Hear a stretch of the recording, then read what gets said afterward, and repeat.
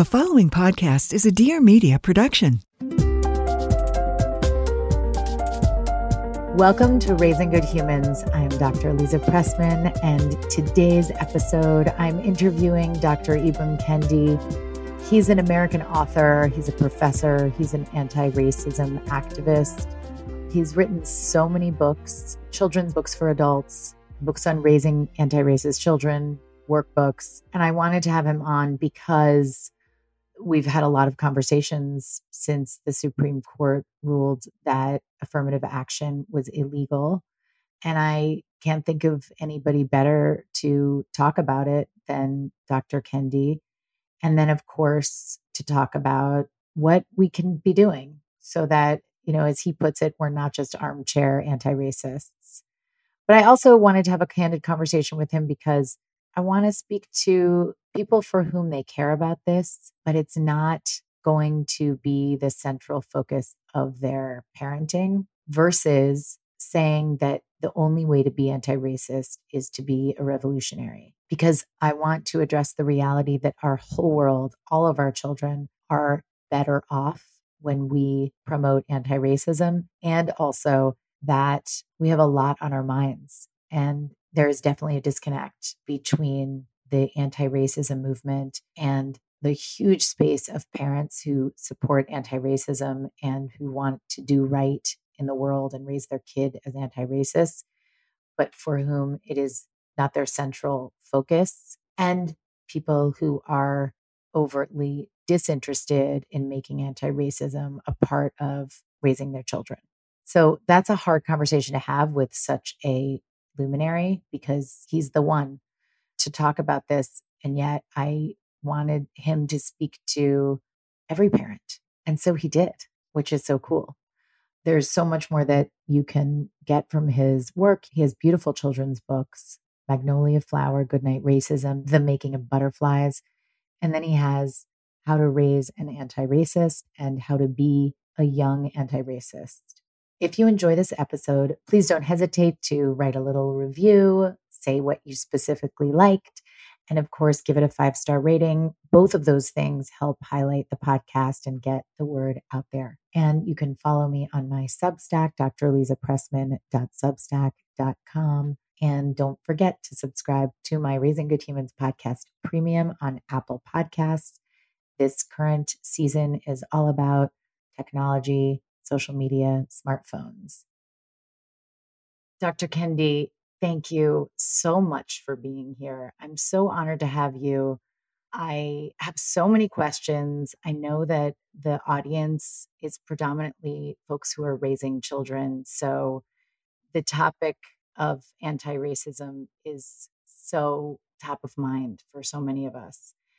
There are many conversations about this going on. We've had many conversations about this on the podcast. What I'm hoping for is a nuanced conversation with you. I was reading through some of the footnotes that were the changes that you've made in the book. And I was thinking, this is such an opportunity to just understand some of the fundamentals. And also, if you're comfortable with it, I really think just timing wise, we're thinking about the Supreme Court ruling. Can we dive into that? Well, I think that it is critically important for families to recognize that our K through 12 educational system is not only deeply inequitable, is not only deeply segregated, but it's also harming different families in different ways. And so I think people may be aware of the fact that on average, predominantly white school districts receive more funding than predominantly Black and brown school districts. And like with anything else, those school districts and schools with more resources can likely create a better educational experience for students. But also, the studies are showing that our highly segregated schools, not only segregated economically, but even racially, are even harming white students. And one of the most obvious ways that it's harming white students is that studies consistently show that white students who go to diverse schools are not only less likely to express racist ideas, but they're also more likely to be taught anti racist ideas, typically ideas that really encourage many of the qualities that are critical to being successful in a number of careers, like critical thinking, like multicultural sort of literacy. And so, in many ways, by segregating our schools, even white students are being deprived of some of the skills that are necessary for them to thrive, in our society. Do you think this is going to have the kind of impact of removing the opportunities and diversity that a lot of these wonderful schools could have inhabited, or where a lot of students could have inhabited? So, yes, I mean, the anti affirmative action, both litigants and judges, went after the only collegiate admissions factor that primarily benefits Black, Brown, and Indigenous students as well as low income students. They did not go after the factors that primarily benefit white and wealthy students, which are legacy admissions, which are boost if you're the children of employees or if you're the children of donors, or boost if you're an athlete. And most athletic programs in colleges are predominantly white, particularly the non revenue generating sports. So they didn't go after those. They went after those that are actually diversifying student bodies, because clearly they aren't interested in diverse student bodies. And again, this is not only going to hinder students of color, but it's also going to hinder low income white students, middle income white students, even that white student who is quite brilliant, but it doesn't necessarily show up on her standardized test, or she wasn't able to get test prep, which boosts her score like some of her friends.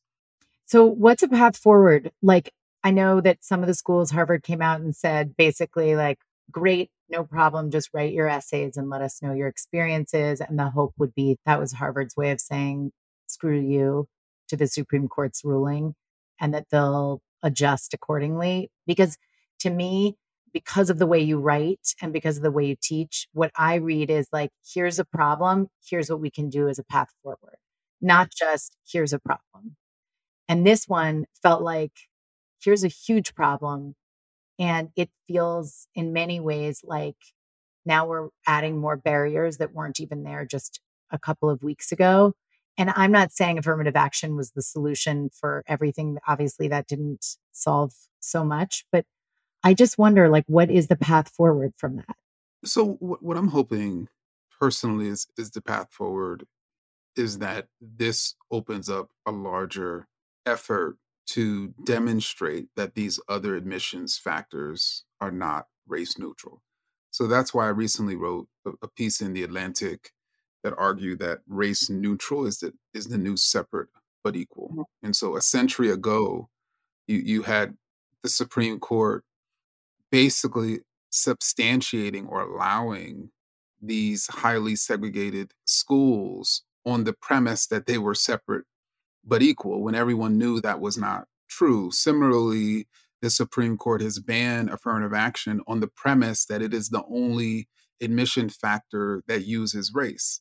And so for us to now recognize how race is used in other admissions factors, which I also named, which can then allow us to challenge those admissions factors, which can then allow us to build a more equitable admissions series of metrics, so that truly those students who, we can truly have a meritorious admissions criteria. And so to me, that's the way forward, to expose the fallacy of race neutrality, just as we exposed a century ago the fallacy of separate but equal. This episode is brought to you by BetterHelp. Give online therapy a try at betterhelp.com/humans and get on your way to being your best self. Obviously, mental health is a huge part of our well-being and a huge part of my mission. So if there's a way for you to get support for your mental health, I'm going to share it with you. If you're thinking about starting therapy, but you feel overwhelmed with choices, or You are having trouble finding clinicians, give BetterHelp a try. It's entirely online. It's designed to be convenient, flexible, and suited to your schedule. You just fill out a brief questionnaire and you get matched with a licensed therapist. You can switch therapists at any time for no additional charge if that wasn't the right fit. Let therapy be your map with BetterHelp. Visit betterhelp.com/humans today to get 10% off your first month. That's BetterHelp, HELP.com/humans. You deserve to take care of your own mental health so you can be there for your family. With BetterHelp, you know that you can have access to support that we know is so good for families, particularly caregivers. The best thing you can do for your children is to take care of your own mental health. That's BetterHelp, HELP.com/humans. So why is this so alienating? Is anti-racism work alienating some to the point where we've now got a Supreme Court ruling that feels overtly racist? Is this really all about fear? I think it's alienating because, well, first, there are people who know that they benefit from the existing structure, right? They know that down the street from their home, there's a test prep company that they can easily send their kid to, and their kid could get their score boosted 200 or 300 points. And so, why would they challenge the current system that they feel have allowed their kids to elevate over other kids, into these highly selective institutions? And then you have other people who are the children who went to these institutions, who went on to their jobs, who all the while thought that they were so much smarter than everyone else. And that's why they got into those colleges. That's why they got that job. And it's very difficult for people to look in the mirror of their past and say, hey, I received specific advantages because of policies and practices that other people didn't get. You know what? I'm not that smart. Or in other words, I'm not as smart as I thought I was. Or yes, I am smart, but there were other kids who were just as smart, but they didn't get the same advantages that I did. It's very hard for people to admit that to themselves. I just went to take my daughter to debate camp at Dartmouth, and I went to Dartmouth. I watched the experience of my brain going back and forth between kind of ethics, bigger picture responsibility, and personal hopes and dreams for my kid. And I get it. It's hard because I went right to like something that is very meaningful for the world. I went right to like, well, how does this affect my backyard in particular the most? And I just wonder, like, is that the kind of thinking that is the problem? Certainly. But I also think part of it, particularly as we think about raising our children, is when a parent realizes that, like, you know what, if my daughter does want to go here, she'll benefit from the fact that she's a legacy. And then that parent recognizes, hey, students of color at this institution have historically been excluded. So there's more white legacies than students of color. If a parent recognizes that, then that parent has two options. One option is to tell that child, you know what, if you get into this school, then you're going to benefit from this policy that predominantly benefits white children. And then say to the child that, and there's nothing wrong with that. We should be benefiting from, to me, which is problematic on one hand, because then it's sort of teaching the child to sort of chase every sort of lane in society where they can sort of get up on others based on who they are or their background. Or you don't say anything to the child. And then the child assumes that they got into that institution solely based on their own merit, which then causes them to have a higher sense of self, or basically think higher of themselves than they truly are, right? And then that leads to what I call in my work, this sort of conceited insecurity. I think I wrote this book, How to Raise an Antiracist, and the last chapter specifically talked about raising a child who is humbly confident. I like that. So they of course have a sense of humility. You know what? My personhood, the groups that I come from are not better than any other group. But at the same time, I'm worthy, I'm smart, I'm special. I'm confident in my abilities. And so it's if we don't tell the child how they got boosted, they won't develop a humble confidence. If we do tell the child that they did get boosted, then we'll almost sort of directly create this sort of conceited insecurity. Is it possible to say, hey, I'm aware of this. I know you're working hard, and this is one of the paths you might take. You will benefit in many ways. And this is just one example. Use that responsibly in this world. I think you can say to a child that I recognize that this practice or policy that we're benefiting from is unjust. So when we get in there, we should be part of the struggle to eliminate this Mhm. policy. So it's almost like, for instance, a person of color or woman is able to enter into a deeply sexist or racist space as the only one because they can only sort of stand one of us. And then that person decides, okay, since I'm here, I'm going to use my space, my power to ensure that the sexist and racist policies that have led to there being only one, are eliminated. Okay, so while we're talking about that, what's the path forward to being in that space? Okay, so what I have noticed, and I don't know what other experiences are, and it's hard because in this conversation, I really don't know the research very well. I'm a developmental psychologist, so like I know about the developmental history. But what I'm curious about is I'm watching how the conversations seem to be so polarizing and so extreme. How do you get to a point where you can make big changes and be convincing and not sit in comfort and also not alienate people by putting them in a stress response so they just shut down and then nothing happens? It's interesting you asked this question as we're talking about affirmative action because for 20 years, the court allowed affirmative action based on what was known as the diversity rationale. And that diversity rationale was largely advocated for by corporate America for the Grutter case that happened in 2003, in which you had corporate America basically come in and state that studies have shown that more diverse um, sort of business units and staffs are actually more efficient and more profitable. And so if you cut off affirmative action, it's going to be more likely to cut off the ability for our staffs to diversify, which then is going to make it harder for us to make money. So that was it's the sort of known as the diversity rationale. I mentioned that in reference to this question because what that ultimately states is that if you are, let's say, an older white male at a company and you're advocating for women and people of color to be excluded, you're advocating literally for your company to not be as profitable as another company, which means you're advocating for you not to get that raise, for you not to get that bonus, for you not to be able to advance in your career. And it can be spoken to that person in that way.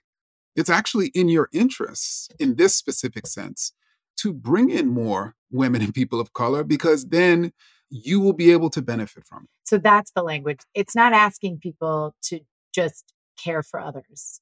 It's also saying, like, this is on all of us for the benefit of all of us. Because if you approach it as an expectation of caring for others, some people view that as a threat. Is that what I'm hearing? That is what you're hearing. And I guess I wrote another book called Stamped from the Beginning. At the end of it, I talked about that what we actually need isn't necessarily altruism for people to be anti-racist, but we need people to have intelligent self-interest.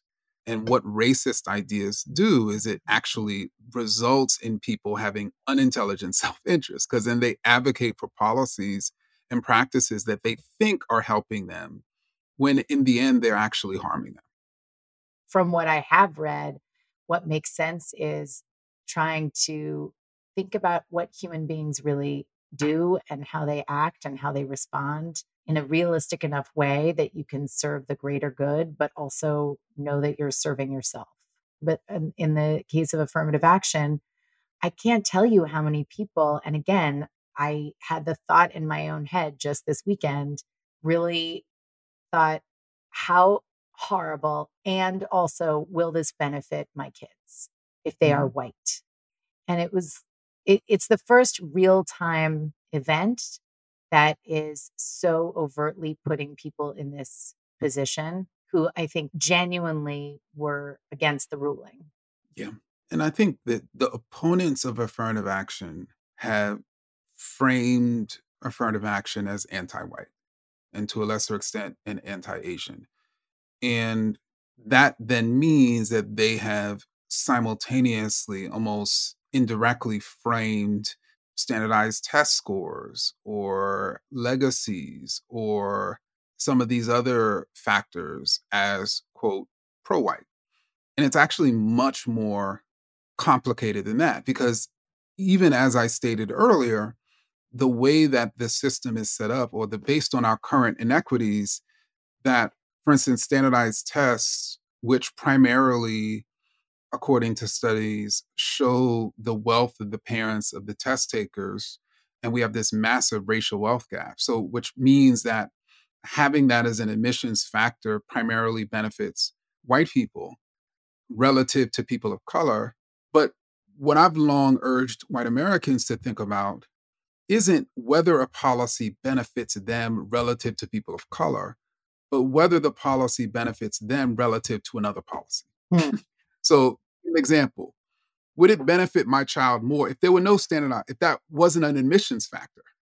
And what I think white Americans will see is actually it would benefit my child Yeah. more if that wasn't even more than having it there. And so, but that's what the conservators of racism have largely been preaching to white Americans to get them to support racist policies. It's very simply, this benefits you more than people of color, so therefore you should support it, as opposed to a different policy. Like, for instance, our current funding model benefits white families more than kids of color, but a radically different funding model where we fund education like we fund the military would benefit white families more. So, how, along those lines, what is the danger of not kind of thinking about raising our kids in this anti racist framework?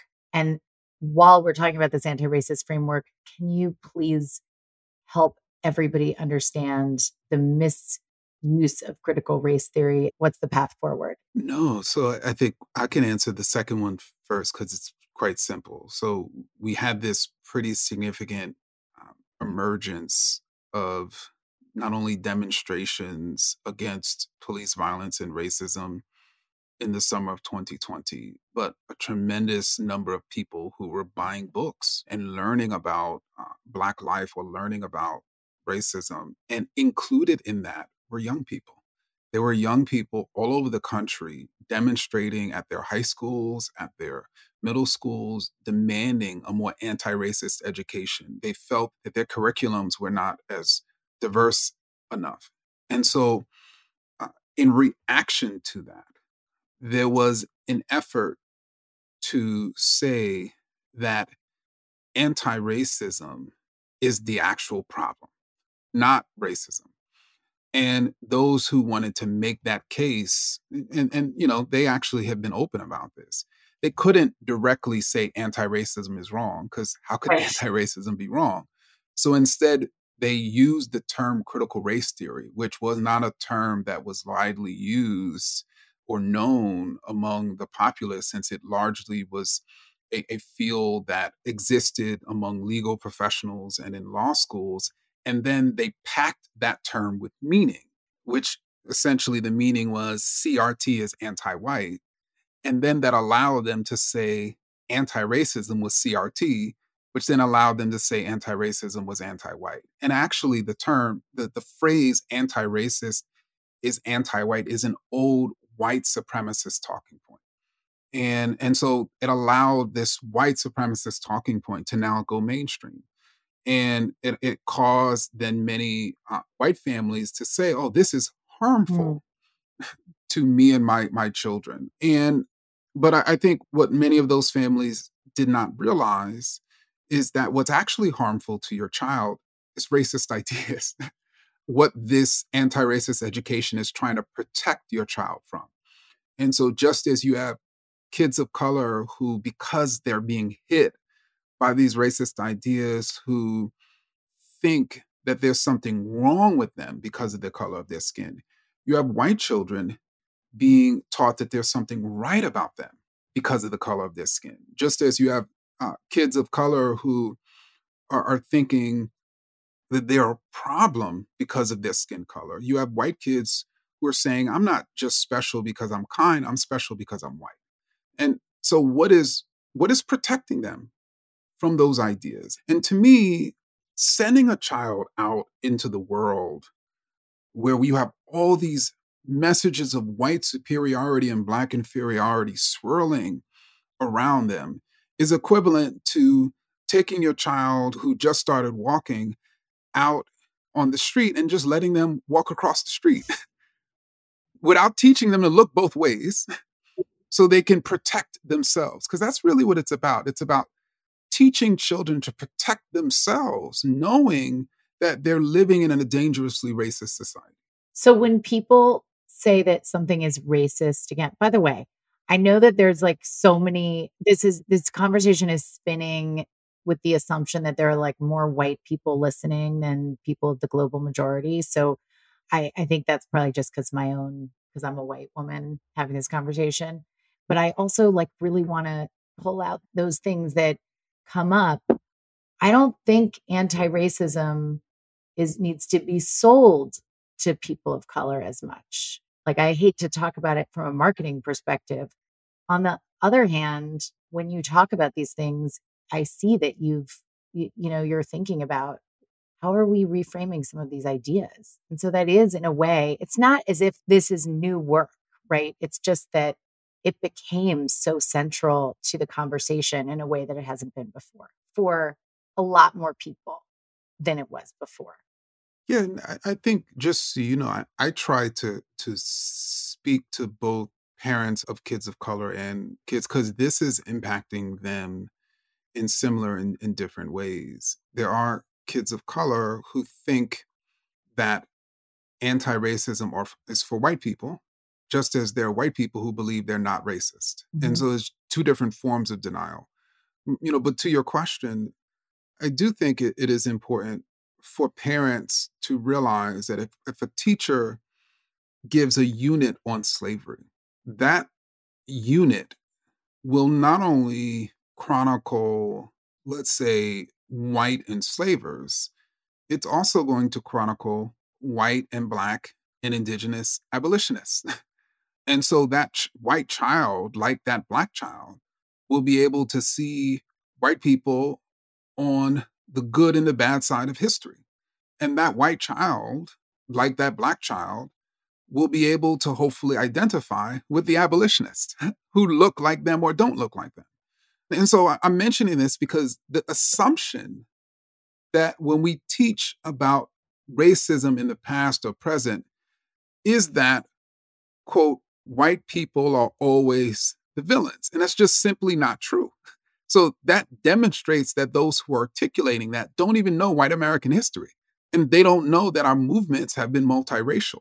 And I think that's been one of the challenges. The very people who are against teaching history demonstrate through their arguments against teaching history that they don't know history, right? And it just becomes this circle, right? Their lack of knowledge of history is leading to them to support the non-teaching of history. But I also think that it is just so important for us as parents to realize that our children are the group of people that we are the least likely to engage about race and racism, even though they are the most vulnerable to, let's say, racist messages. We know if we take this off race, we know how our kids are like sponges, right? We know how impressionable they are. But somehow when we put it back on race, they're not impressionable. They're not sponges. They're not going to see what we see. They're not going to hear what we hear. They're not going to internalize that. Like, I don't know how people sit in that contradiction. This may be because of where I am, but it does feel like right now, I have two teenagers, so that's probably part of it.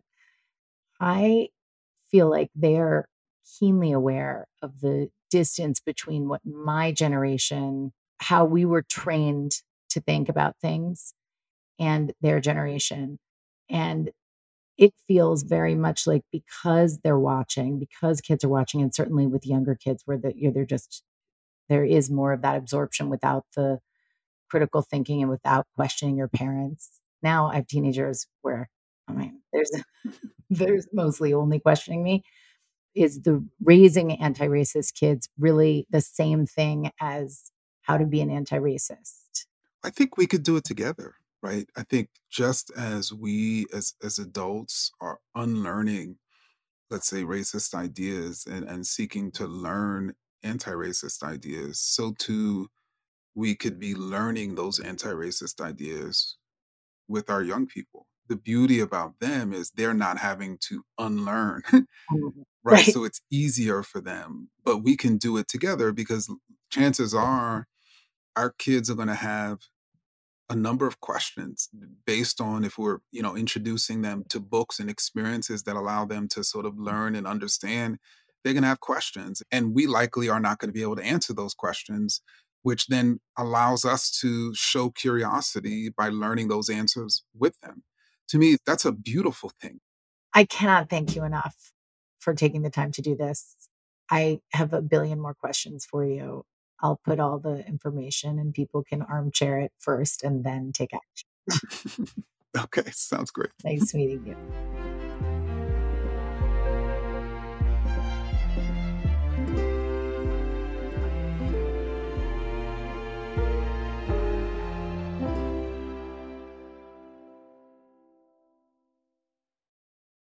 Please note that this episode may contain paid endorsements and advertisements for products and services. Individuals on the show may have a direct or indirect financial interest in products or services referred to in this episode.